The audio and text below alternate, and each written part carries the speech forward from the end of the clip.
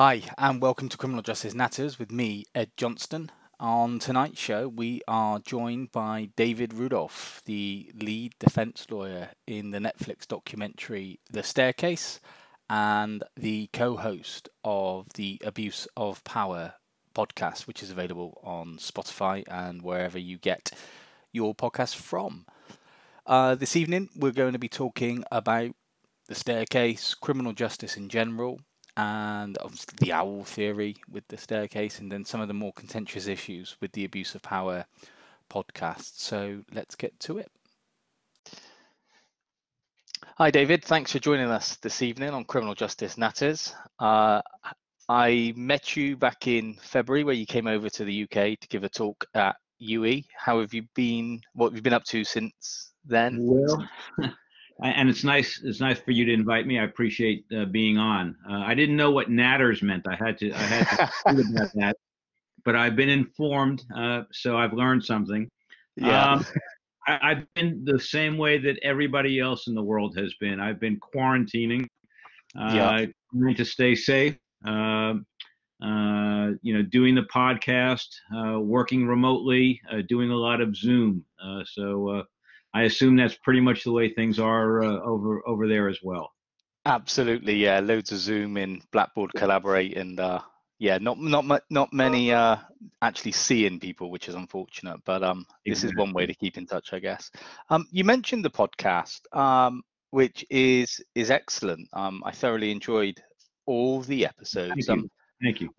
What gave you and your partner the sort of idea to jump into the realm of podcasting?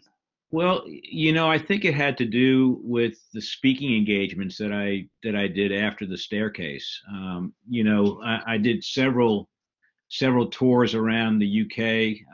I did a number of cities in the United States. We even went over to Australia.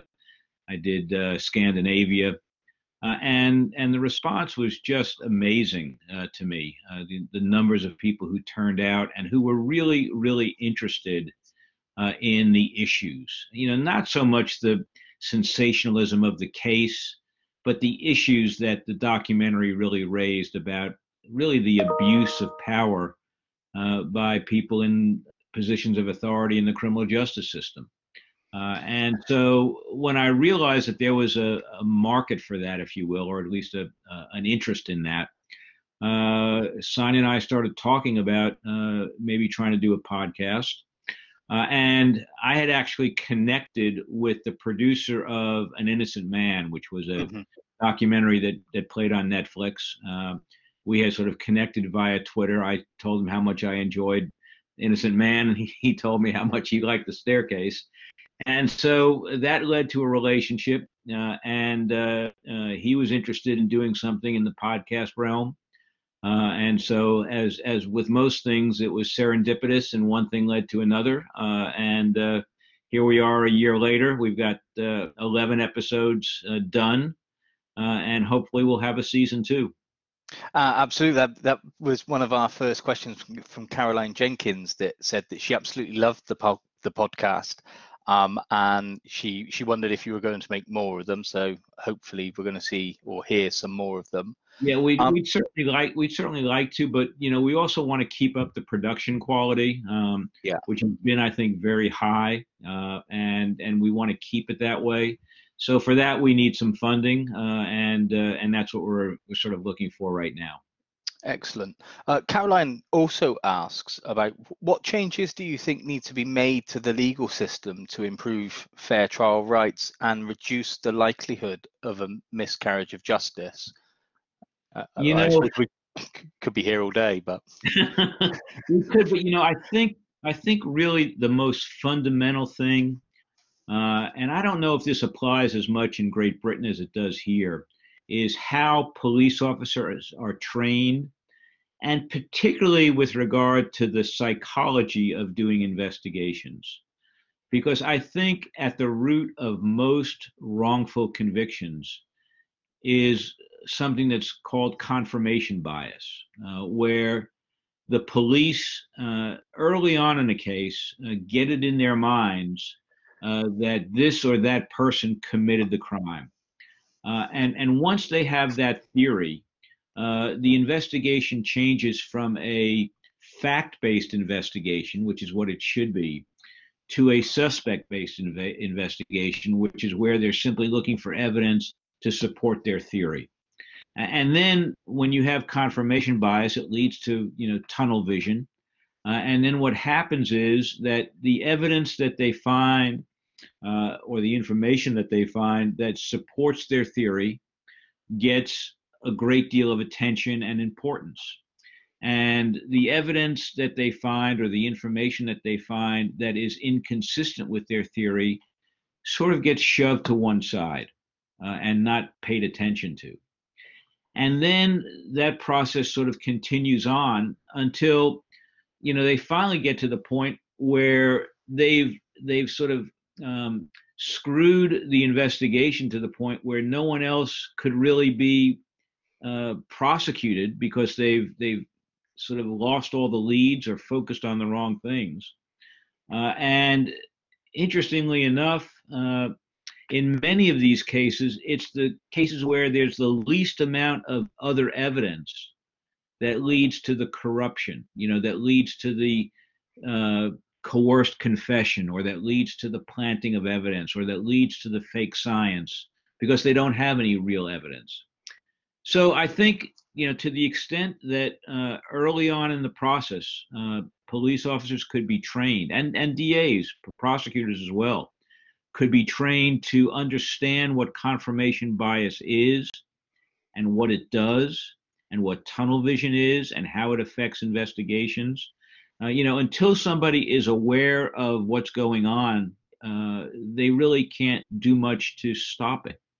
And doctors and pilots and other people are trained in recognizing confirmation bias and in coming up with methods to avoid it. But police officers are not. And I think that would be a really good first step in trying to change how things then go wrong. That's a really interesting point, and I suppose I've got a couple of follow-up questions from that. In terms of the police and their confirmation bias in the DA, do you think it's to do with the society, the pressure that society places on those bodies to find someone, not necessarily the right person, but in a high-profile case, in a murder case, the public wants someone apprehended quickly? Do you think that poses a problem for sort of law enforcement, or do you think? I think it poses a problem for everybody. Whenever any of us are operating under pressure to produce a certain result, we can get sloppy, and we can cut corners to try to respond to that pressure. So I don't think it's just a problem for police officers or prosecutors. I think it's a problem for all of us. It's just that when it hits police officers or prosecutors, the results can be devastating to an innocent person. Yeah. And in terms of the evidence that we were talking about, that maybe the police just kind of ignore and put to one side, opposed to investigate, that doesn't necessarily fit this confirmation bias, are they under any duty to disclose that evidence because it might undermine their case to the defense team, or would it be left for you as a defense lawyer to find? No. In the United States, at least, they're required under the Constitution to provide that evidence to the prosecutor, and the prosecutor is required under the Constitution to provide that evidence to the defense. But here's where, what you might call noble cause corruption strikes, because where the evidence is thin, especially, and there's all this exculpatory evidence or evidence that's inconsistent with their theory sitting to one side, there's a great temptation, not because they're trying to convict an innocent person, but because they believe that they've got the right person. So there's this great temptation to not produce that, and to not give it to the prosecutor, even because the prosecutor is going to have to give it to the defense. And I've seen that in case after case here in the United States, and it's a real problem. it's come to be called noble cause corruption because the person is doing it, quote, for the right reason. I call it the ends justifying the means. Yeah. And it's not a good way of conducting anybody's business. No, certainly not. And it's a similar approach in England and Wales in terms of what needs to be disclosed to the other side. Unused material will go to the prosecutor, and then it should go to the defence. But by and large, I would say the regime doesn't work as it's intended to work. It's deeply flawed. We've had obviously loads of questions about the staircase, and in particular the Alford plea. Because to sort of anyone that studies law in England and Wales, this is completely Bizarre. New. Absolutely. And my first question about the Alford plea would be: is this common in the United States, or is it something that is a state by state basis? Well, it's state by state, and my guess is that there are a number of states that allow it. There may be some that don't. I haven't really studied that very carefully. But the United States Supreme Court has authorized it. They've accepted it as a valid way of proceeding. And it doesn't make any logical sense. So let's be clear about that. Yeah. And I've talked with barristers and solicitors over there who say they can't wrap their minds around it, that they couldn't plead someone guilty if they were saying they were innocent. And I understand that too. But here's, I guess maybe it comes down to sort of a question of practicalities. The system in the United States is so dependent on plea bargains, and so dependent on sort of running numbers through the system. Otherwise, the system would just break down. That I think the courts have decided that in order to process cases, particularly cases that are very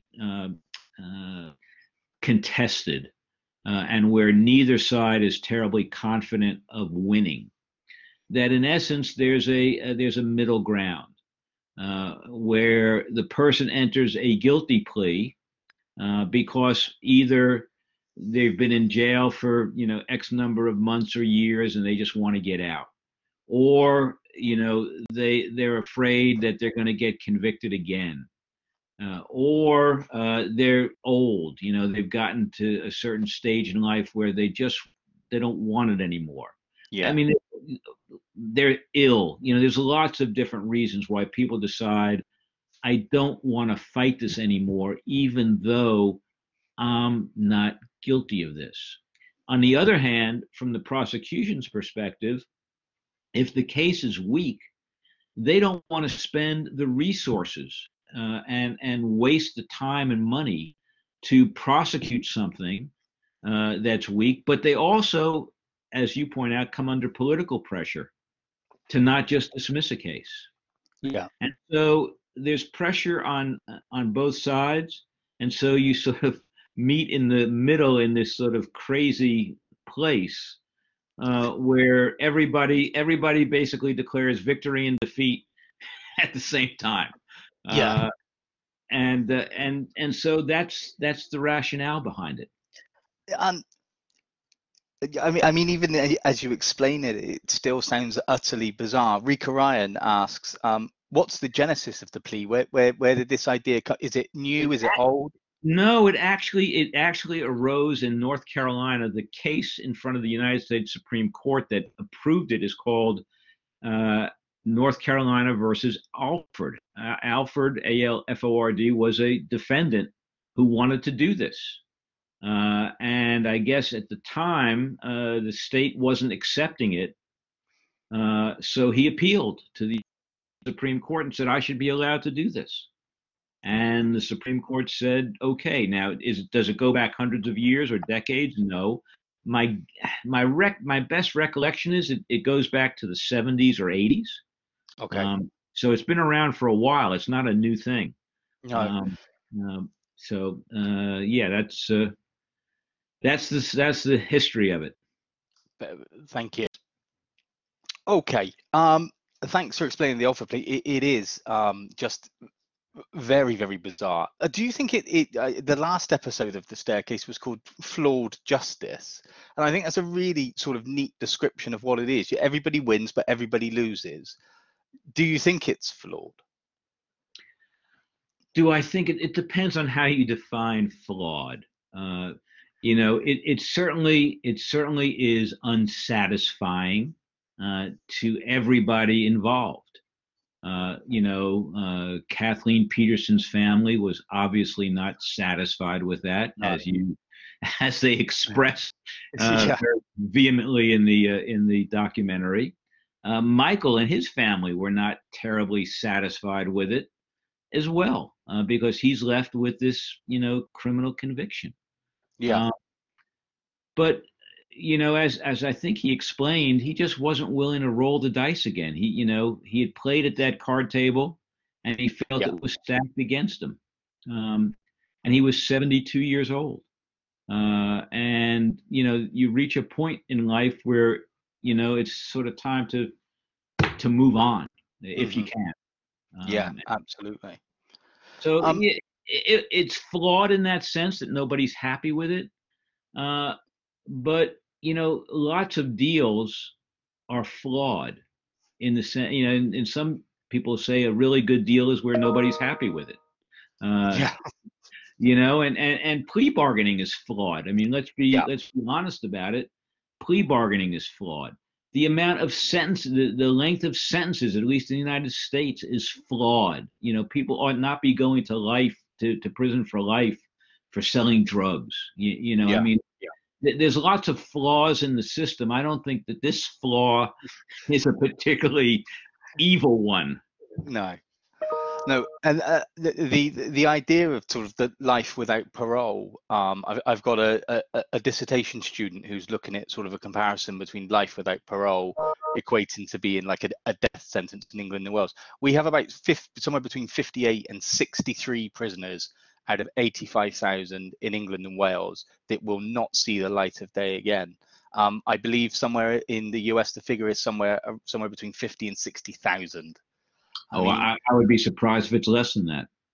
right. And And it's a lot of those are juveniles, people who were yeah, sentenced to life without parole as a juvenile. And indeed, one of the episodes that you listen to involves one of those juveniles who has since gone on to do amazing things in prison, and yet is not yet eligible for parole. yeah. Do you think that person will eventually get parole, or do you think there's no opportunity if you're No, given life without? he's got a hearing on it. The U.S. Supreme Court has set down some guidelines about when life without parole for someone who was convicted as a juvenile is constitutional, Hmm. and you sort of have to show that the person is irredeemable.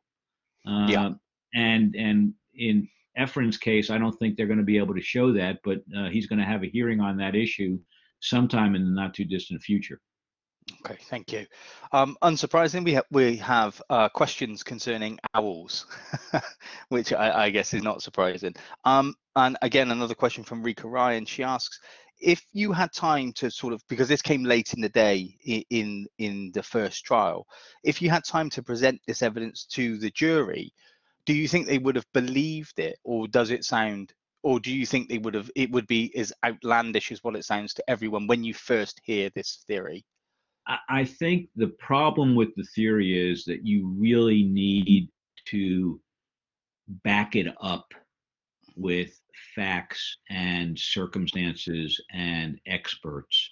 It's not a theory that you can just sort of stand up and Mm, articulate and expect people to believe because it does sound bizarre. So I don't think if I had had a little bit more time, if we were in the middle of the trial, I still couldn't have done what I would have no. needed to do to really flesh, no pun intended, to flesh that theory out, Yeah.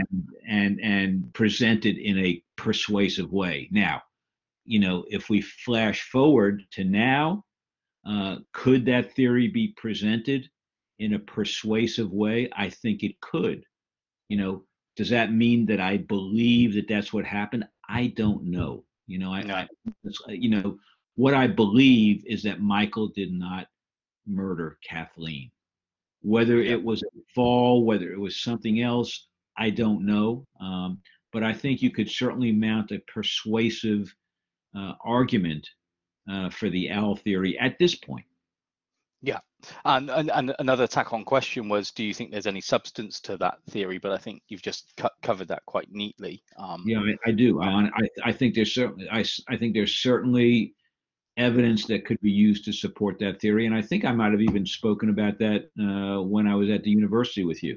You did, yes. It was extremely interesting, and just the sheer sort of span of the owl, I just surprising because when I first heard this theory, I was thinking this sounds bizarre, and then You're you think, thinking well, parody, actually, right? exactly, exactly, and then you think, well, actually, this thing is big. Yeah, It could 30, in that 30 or tiny 35 staircase. pounds. Yes. Yeah, Well, except I don't think it happened in the staircase. I think it happened outside the at house. the door, right? I see. Yeah, Yeah. Because if but you yeah, remember, there was blood outside the house as well. yes, So that's correct. Yeah. if it happened, I think the theory is it happened outside. Yeah. Um, in terms of Michael's case, obviously there was the sort of in the documentary the revelation of the extramarital affair, and keeping in mind, we're talking in the sort of early 2000s. Do you think the fact that the extramarital affair was homosexual in nature, did that pose any problems to the jury, bearing in mind the time and the place of where we are, and not necessarily today? Yeah, and let me slightly correct you because it really wasn't an affair. Michael had agreed to meet with this person on a sort of random basis one time, and they had never actually met. It was called off. So what was introduced were some emails back and forth, setting up a rendezvous as opposed to an affair that never happened.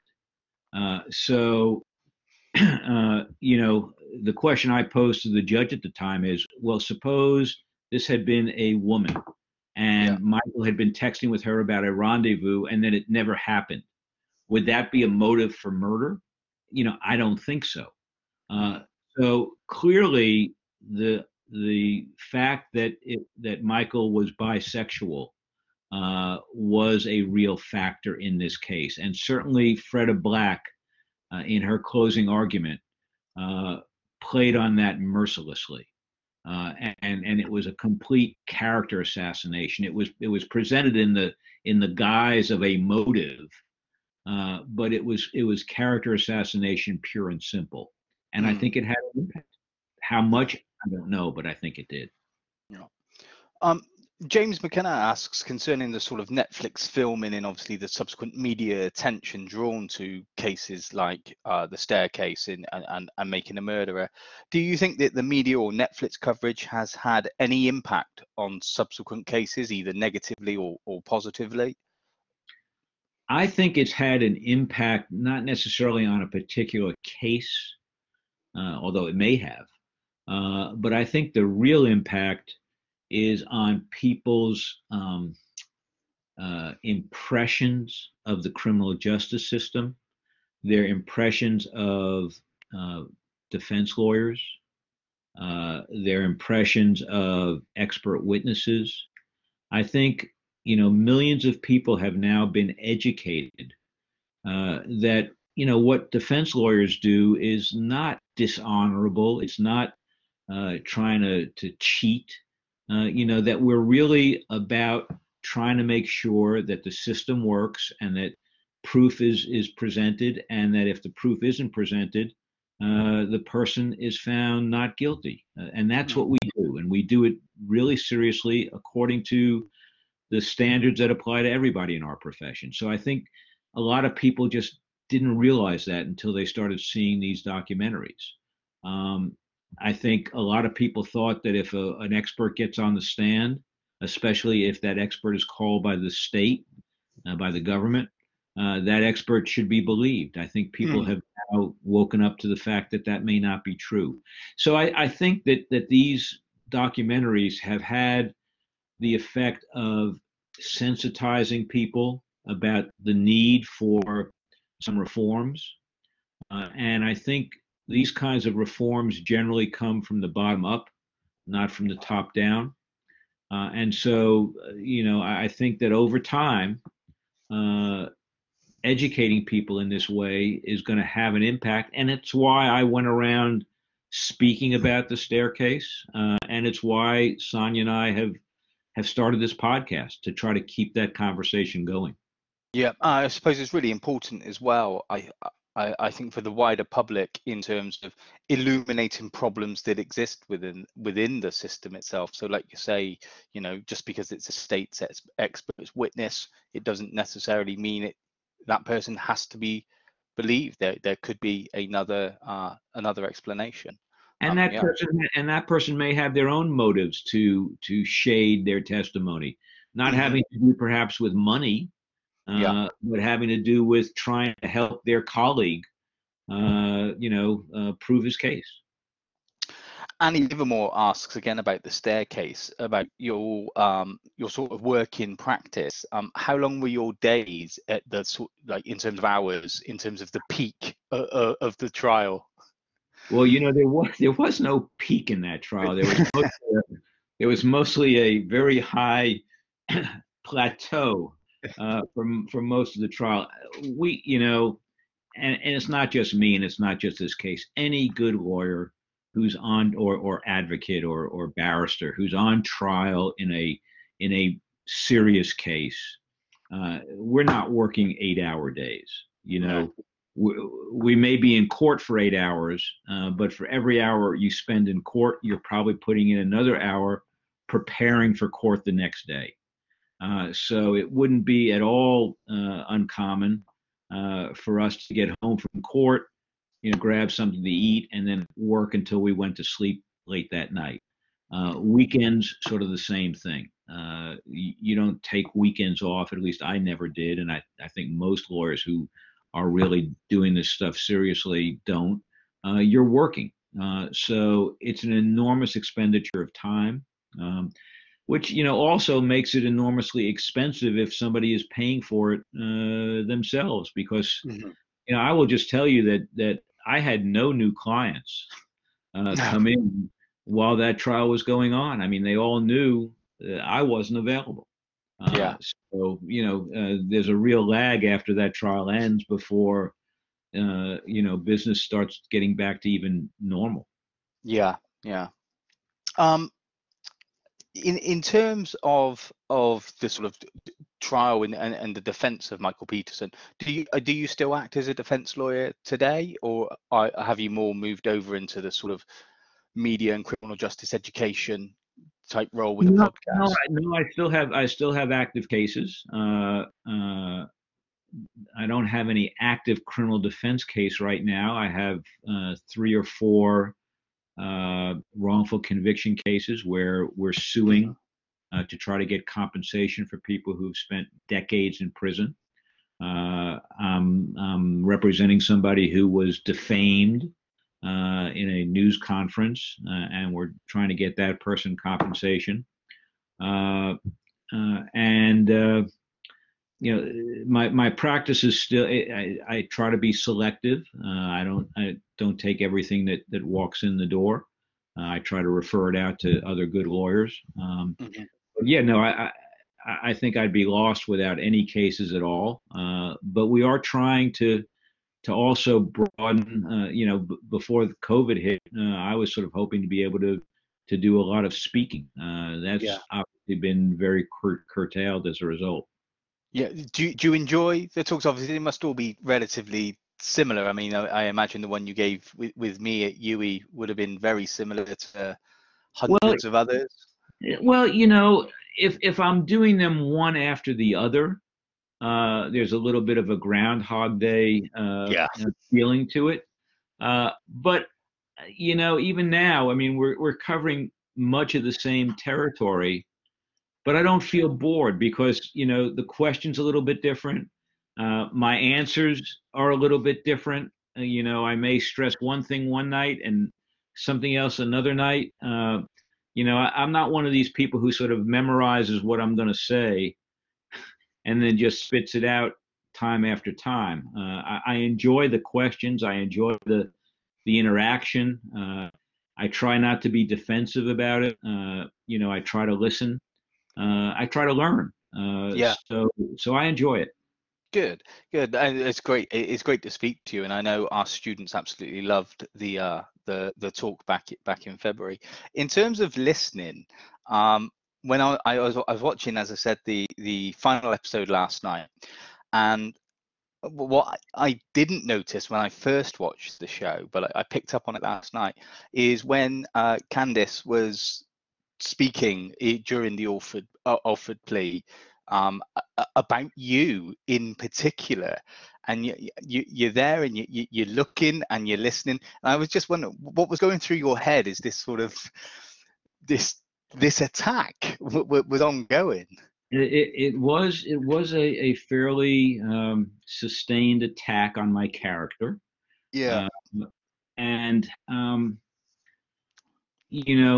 I think what I was thinking is that it's really sad that she is so consumed by her anger, and her uh, just blind belief in what she thinks happened, that she can't even accept that I was just doing what I thought was right, that I Yeah. didn't do anything in that case, and she couldn't point to anything I did that was unethical or wrong, other than I defended Michael.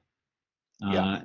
And so I really, to be honest, I felt sorry for her, which was better than being angry at her. Yeah. And so that I sat there and I just said to myself, "This is sad. It feels sad for her. Don't feel angry. Just feel sad that that's what she's left with at this point." If Michael elected to not take the Alford plea and wanted to retry the case, would I've read elsewhere that the Elizabeth Ratliff sort of evidence of the previous death would not be admissible. Obviously, Dwayne Deaver's evidence has been completely discredited, and much less would have been made, if anything, regarding Michael's rendezvous with the other man. The prosecution don't have much of a case without those three factors, do they? Correct, which is why you had the Alford plea. I Yeah. mean, reality is that they had almost no case Mm. without those three things. And Judge Hudson in the documentary made it pretty clear. Now, we didn't know this for sure, but he made it pretty clear afterwards that he wasn't about to let that Germany stuff in or the bisexuality in. Mm-hmm. So, and certainly Deaver was gone. So Yeah. Mike had gotten another blood spatter expert to testify that the scene was consistent with a beating, perhaps. Yeah. But I think that's why you saw the Alford plea, because the sisters, Candice and Lori, just would not let go of that case. They would not let, if the prosecutor had dismissed that case because he couldn't prove it, they would have gone after him just the way they went after me. Yeah. And he knew that. Yeah. So he came to Michael with the Alford plea sort of offer, or did you go with it? We had told him early on Yeah. that the case needed to be settled, and that the only condition was that we would not ever say, we would not, two conditions. Number one, Michael would never say that he killed Kathleen. And number two, Michael would not spend another minute incarcerated. He wouldn't even go to the jail to be released. He was going to have to be released directly from the courtroom. And those were the two absolute conditions. And so the Alford plea accomplished both of those conditions. Yeah. Just to move on to the abuse of power podcast, just before we wrap up. I mean, all the episodes there are tragic stories. Is there one in particular that stands out for sort of level of tragedy to you? That's a difficult question. Yeah, We represented Tim Bridges, so yeah, that one, and every time he talks about his case and gets around to talking about his mom, he breaks down just uncontrollably. So that always got to me. But I think in some ways the very saddest is the mom yeah, who was convicted of murdering her 3-year-old son in that arson yeah, yeah, fire case, which turned out not to be arson at all. yeah, And I can't imagine being a parent losing your child uh, in that way, and then being prosecuted for it and being convicted for it and going to prison for it. mm, Uh, and then it turns out that the expert falsified a report yeah, showing that there was accelerant in the child's bedroom when there wasn't. That, to me, that's that's everything. That's every person's nightmare. yeah, Um, yeah. Yeah, that was the one that stood out for me in my notes here. That would be my one. I thought that one was particularly horrific. Is there any right to sort of compensation for that, or would that person have to fight for compensation? it depends on the state.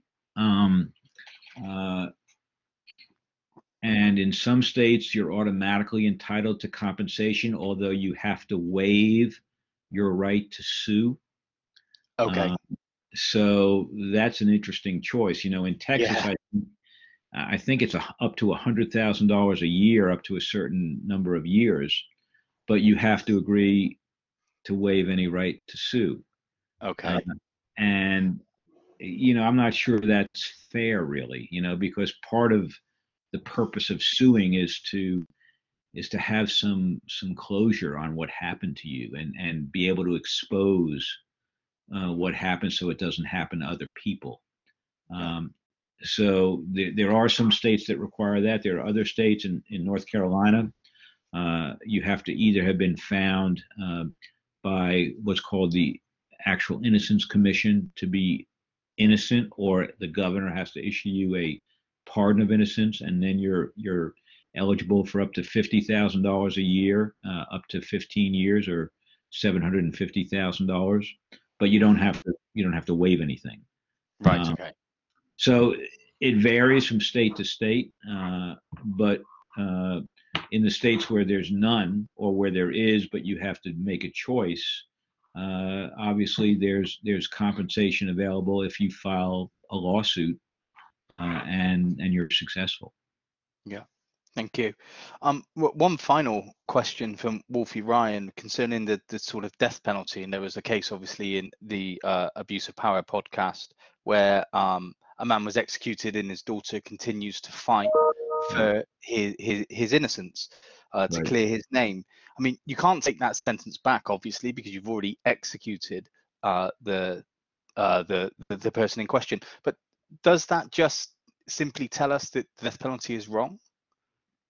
Because we make mistakes? Well, from my perspective, yes. Yeah. You don't want to make irreversible mistakes, and it's not a little mistake. You're essentially murdering somebody in the name of the state. So, and I think it's instructive that the state of Tennessee has fought that DNA test. I mean, what are they fighting about? Why are they fighting it? If it's done and his DNA matched, okay, then we all know it was a righteous conviction. And whether you're for or against the death penalty, um, you can't really question the underlying facts. On the other hand, if he's innocent, Mm. doesn't that say something about the criminal justice system? And shouldn't the people of Tennessee know that their criminal justice system executed somebody who wasn't guilty, which means, by the way, that the guilty person was never even prosecuted. Hmm. Yeah. Because that's the flip side of a wrongful conviction. Yeah. The flip side of a wrongful conviction is, in essence, a guilty person going free to be able to maim or kill or attack other people. Yeah. So it's not a cost-free mistake in No, any way. it's no. And I think it ties back into the earlier discussion we were having about, the pressures of getting someone, and that's why it's important to get that person right, not for closure to the Correct. families, but to protect the public. Because if you've got the wrong person, as you say, the other person is still free to carry on as they please. Exactly. Thank you very much, David. That was very, very interesting. All right. Well, thank And you for your questions. They were all great. excellent. And as I said, I might not want to do this every day, but occasionally having interesting questions and being able to talk about this again sort of refreshes my spirit. So thank you for that. Brilliant. Thanks for joining us, David. Take care. Thank you, David, for what was a really interesting and illuminating discussion concerning criminal justice issues, not only in the USA, but here in England and Wales as well. I think we covered a lot of ground which should give our viewers and listeners some serious food for thought concerning problems within both of our justice systems and more globally as well concerning the death penalty. So thank you very much for taking the time out of your busy schedule to come on the show.